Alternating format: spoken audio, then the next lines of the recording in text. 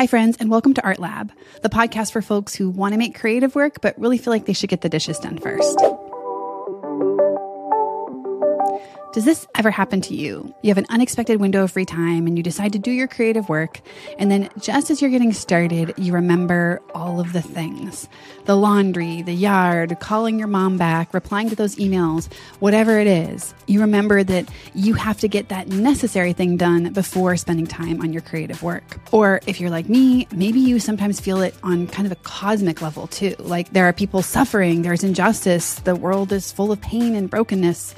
What am I doing spending time on art making? Does any of this even matter? Today, we're going to dive right into this. We're going to talk about feeling guilty for making art, or feeling guilty for wanting to make art, or for spending time on creative experimentation that may lead to dead ends, or for the choices that you make while you're in your creative practice.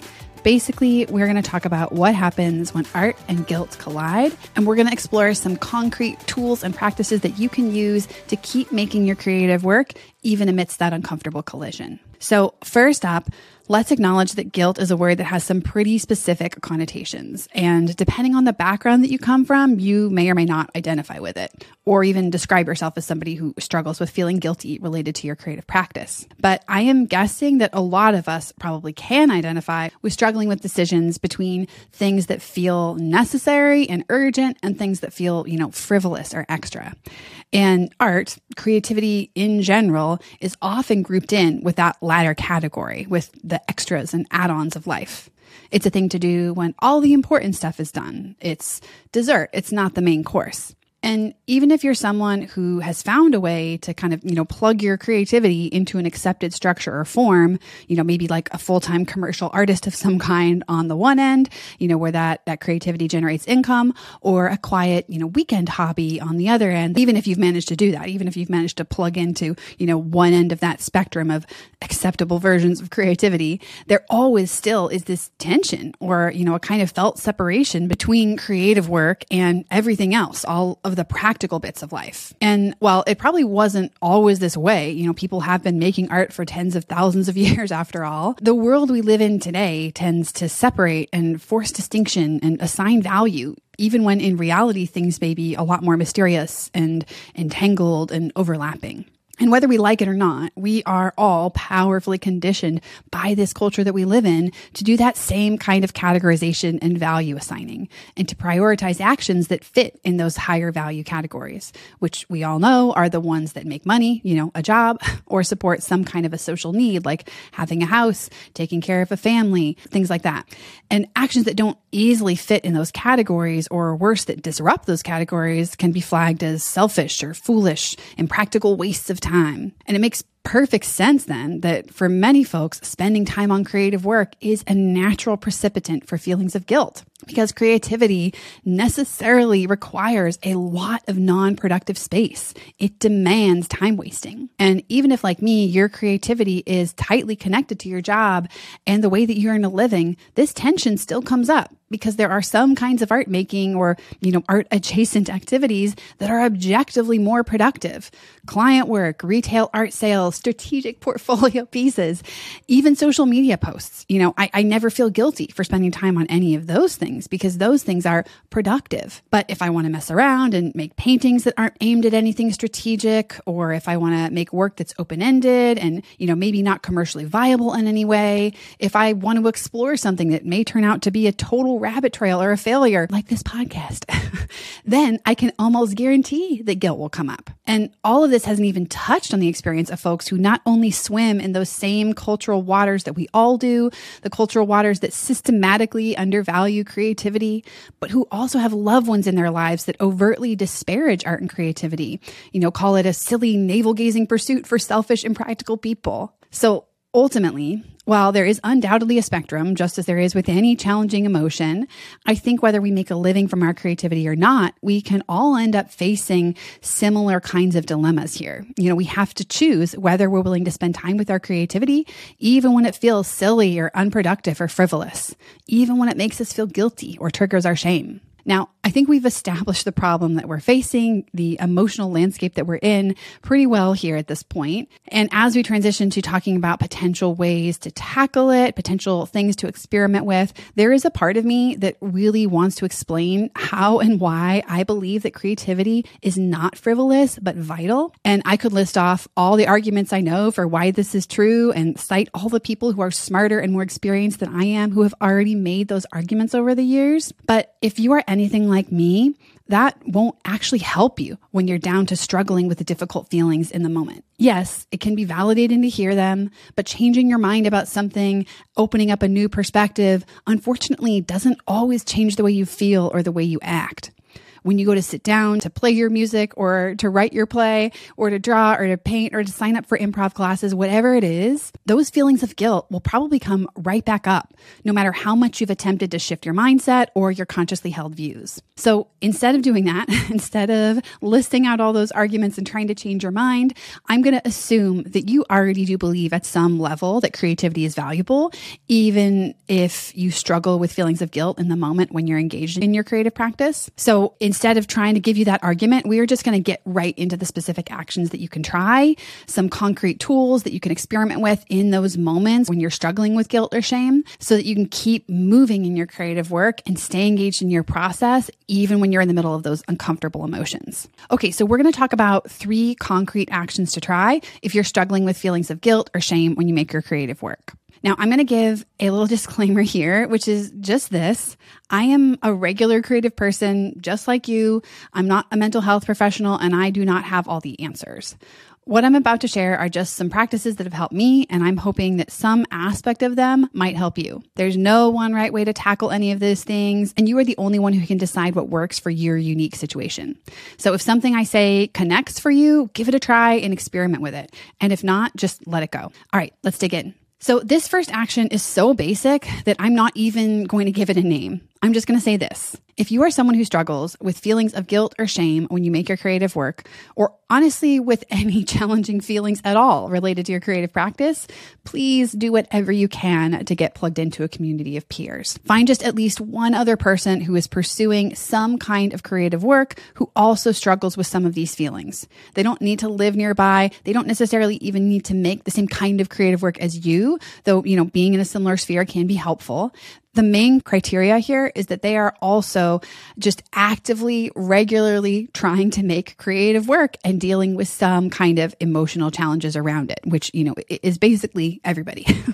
So you are looking for somebody who's on a parallel journey, who's grappling with, their own emotional nemesis. Maybe it's a similar one to yours or a different version of it, but whatever it is, they're fighting that fight regularly and they're still showing up to make their creative work. Now, this is a good thing to do regardless of what you struggle with within your art making, whether you're somebody who deals with guilt and shame or not.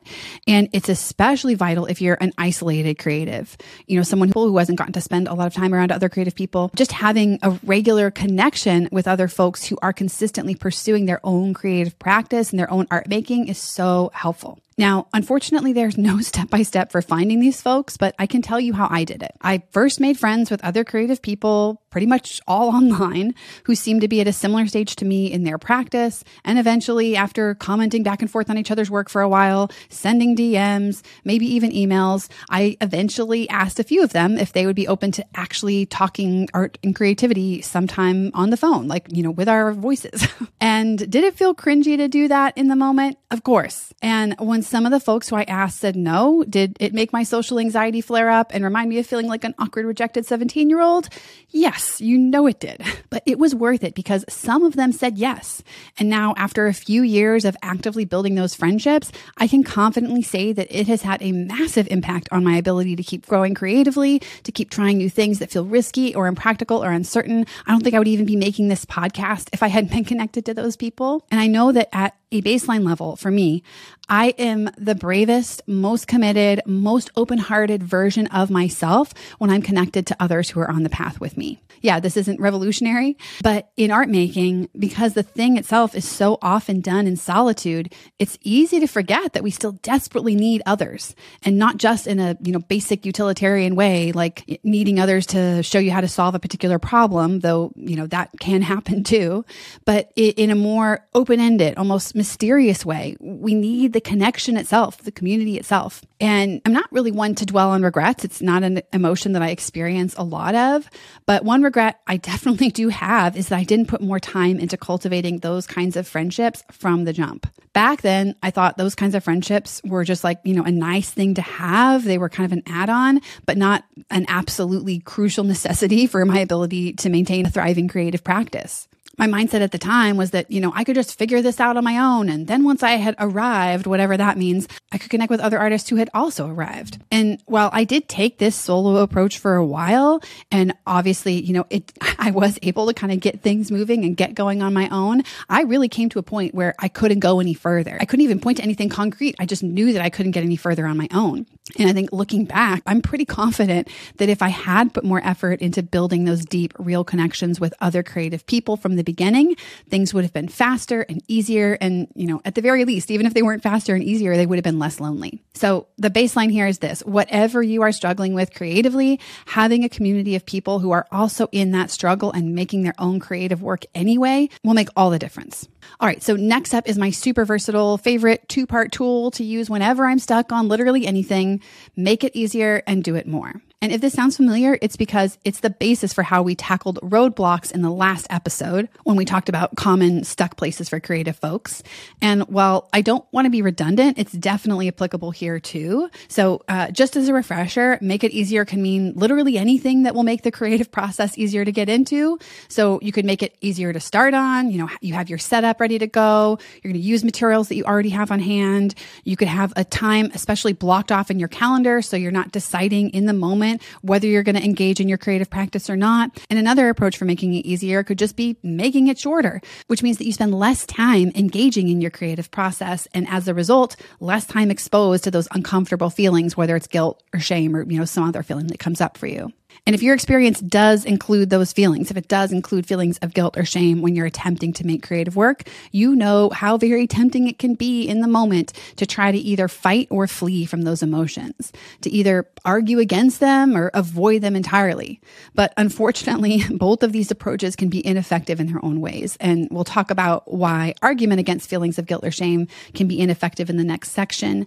But for now, we're just going to tackle avoidance. And it's pretty straightforward because avoiding feelings of guilt can often just mean that you also avoid doing the things that matter to you, like making art. So we really can't just wait for those feelings to go away. As nice as that would be, we have to get used to making the work even when those feelings are around, which is challenging and uncomfortable to do. So making the work easier, making the actual creative practice itself easier can really help if you struggle with avoidance.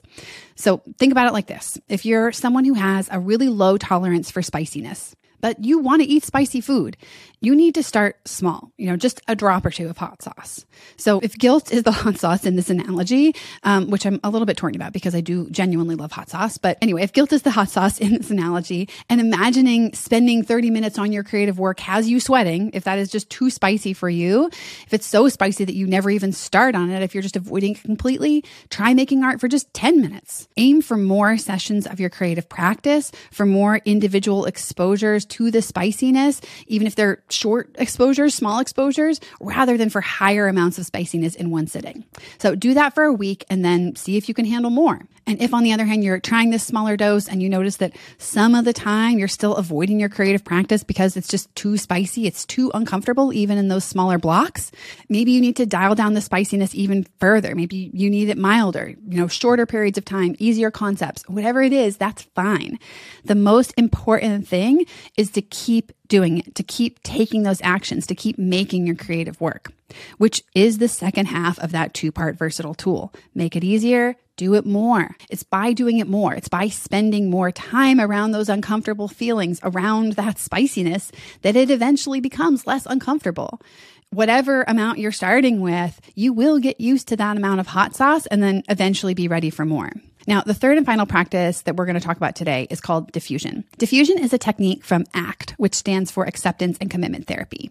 And ACT is a treatment modality that shares some similarities to cognitive behavioral therapy, which is, I think a little bit more common. More people have heard of that. But what diffusion does is it's a practice that's used to create distance between you and your thoughts and emotions. I first heard about this practice in a book called The Happiness Trap by Russ Harris, which I highly recommend, and I'll put it in the show notes. For me, this technique, diffusion, has been incredibly helpful in many areas of life, not just in creativity, but we're going to focus, of course, on its application in creativity today, since that's what we're here to talk about. Now, earlier on in the episode, we were chatting about a tendency that many of us have when experiencing uncomfortable emotions like guilt or shame, which is to try to avoid them or argue our way around them. Now, we already unpacked some of the reasons why avoidance can cause problems, but argument can be just as ineffective. For example, if you've ever had a thought like, I'm selfish for wanting to spend time making art, or this is a waste of time and I should do something more productive, it's pretty natural to respond with, no, it's not selfish, or it's a great way to spend my time, or some other, positive affirmation to counter that negative thought. And for some, that really may do the trick. If that works for you, if internally reminding yourself of the right counterpoint silences that gnawing voice inside and allows you to just go ahead and make your creative work, that's great. And you should keep on doing that. But for others, in certain situations, that kind of mental litigation doesn't do a lot to help, because many of us, especially those of us who, tend to maybe overthink or experience anxiety, can be really good at arguing against ourselves. It doesn't really matter what line of reasoning you introduce. Your brain is one step ahead with the counterpoint. And for me, in those moments, even though it may feel like I'm, thinking my way through this rationally, what really happens is that I'm getting swept away by my feelings. And when this happens, when we get swept away by the story our feelings are telling, it can make it really difficult to take the kinds of action that will actually lead you where you want to go. So what can we do instead? What does diffusion look like? The first step is to notice the uncomfortable feelings and then to try to identify the thought that's behind those feelings. When I do this with my 6-year-old, we call it noticing the channel that your brain TV is stuck on. And I'm pretty sure that Russ Harris came up with the TV analogy, so I can't take credit for that, but it does work really well. So for right now, let's just imagine a brain TV that's stuck on the I'm selfish for wanting to make art channel. So rather than pushing back against that thought with all of the amazing counterpoints that I'm sure you can think of right now, just notice it. Notice that thought. I'm selfish for wanting to make art. Don't engage with it. Don't argue with it. Whether the thought is true or not is not important right now. Just notice it.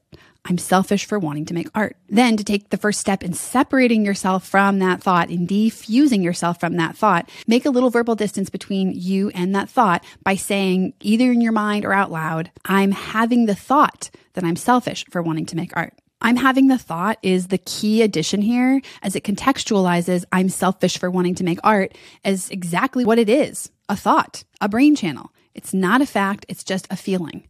Do that a few times, say it over and over. I'm having the thought that I'm selfish for wanting to make art. Then create a little more distance by saying, I notice that my brain is having the thought that I'm selfish for wanting to make art. Now you're not only contextualizing and naming the thought, calling it out for what it is, but you're placing yourself in the role of a neutral observer. You're no longer inside the I'm selfish for wanting to make art brain channel. You're just noticing that that's the channel your mind TV is stuck on right now. Again, repeat this several times. I notice that my brain is having the thought that I'm selfish for wanting to make art. I personally really do find it helpful to say it out loud. So if it's possible, if you need to go to another room or another place to make that possible, try to do that. And for me, going through this sequence, saying each of these things out loud, even if it's quietly, is often enough to detach myself from those very sticky feelings so that I can get moving again. But if you find that even after going through those steps, the feelings of guilt are still overwhelming and you're still stuck on that I'm selfish for wanting to make art mind channel, try those same steps, but this time add another layer. Once you get to the I noticed that my brain is having the thought that I'm selfish for wanting to make art phase, instead of just saying it out loud, sing it. Sing it to the tune of something like Twinkle Twinkle or Happy Birthday or Mary Had a Little Lamb. And I'm not going to do that for you right now because I want you to leave this podcast on. But even though I know that that sounds ridiculous, please give it a try before you totally write it off. I know that when I first read about this practice in The Happiness Trap, the whole thing, I actually laughed out loud because it seems so childish and gimmicky to me. But then the first time I tried it, I decided to give it a try anyway. And I I tried it on one of my most uncomfortable, paralyzing thoughts that actually really has nothing to do with art. And it was a thought that I would typically get stuck on, or in rather, for hours or days at a time while I would attempt to figure out how to argue against it or find a way to disprove it. But the first time I tried this technique, I was able to detach, to defuse from that thought within just a few minutes. And while I still experienced the negative feelings, they were still there. They didn't impact my actions or the choices I made in the way that they normally would have. And that's what I find so helpful about this practice. It does not make the hard feelings go away. They may never fully go away, unfortunately. But once you're defused from them, they don't feel so all-consuming. It's the difference between being trapped inside the TV channel and having the TV on, in the corner of the room. It's still there, but you're not stuck inside it, which can make it actually possible to funnel the energy that you'd usually put into arguing against it or avoiding it right into taking action on your creative process. So if you have been struggling with guilt or shame, or honestly any other challenging emotions when you attempt to make your creative work, here's something you can experiment with this week. Identify one action that you can take in your creative practice that will likely bring up that uncomfortable feeling, whatever it is for you. Maybe it's pursuing something totally open-ended that has no immediate prospect for making money. Maybe it's just the choice to spend any time at all in creative practice when you have other things in your life that are clamoring for your attention. Whatever it is, first things first, make it easier and do it more. Constrain it in a way that will make it more approachable and spend more time in it, even in small doses. And then when the hard feelings come up in the moment, as they inevitably will, don't try to outthink them or run away from them or push them down. And most importantly, don't bail on the creative action that you're taking. Try some diffusion to create a little distance between yourself and those thoughts. And if you can, whatever you are struggling with, wherever you're at right now, start thinking about how you can connect with another creative person, at least one other creative person who is in a similar spot to you, tackling similar challenges. And if you like to share your process on social media and you end up trying any of these tools out this week, tag me. I'm at Kendall Hillegas. Even if what you share is messy or incomplete, I love, love, love seeing what you're working on. And if you found this episode of Art Lab helpful, please do share it with a friend or leave a review on Apple Podcasts. Thank you for spending time with me, and I will see you next week. Bye.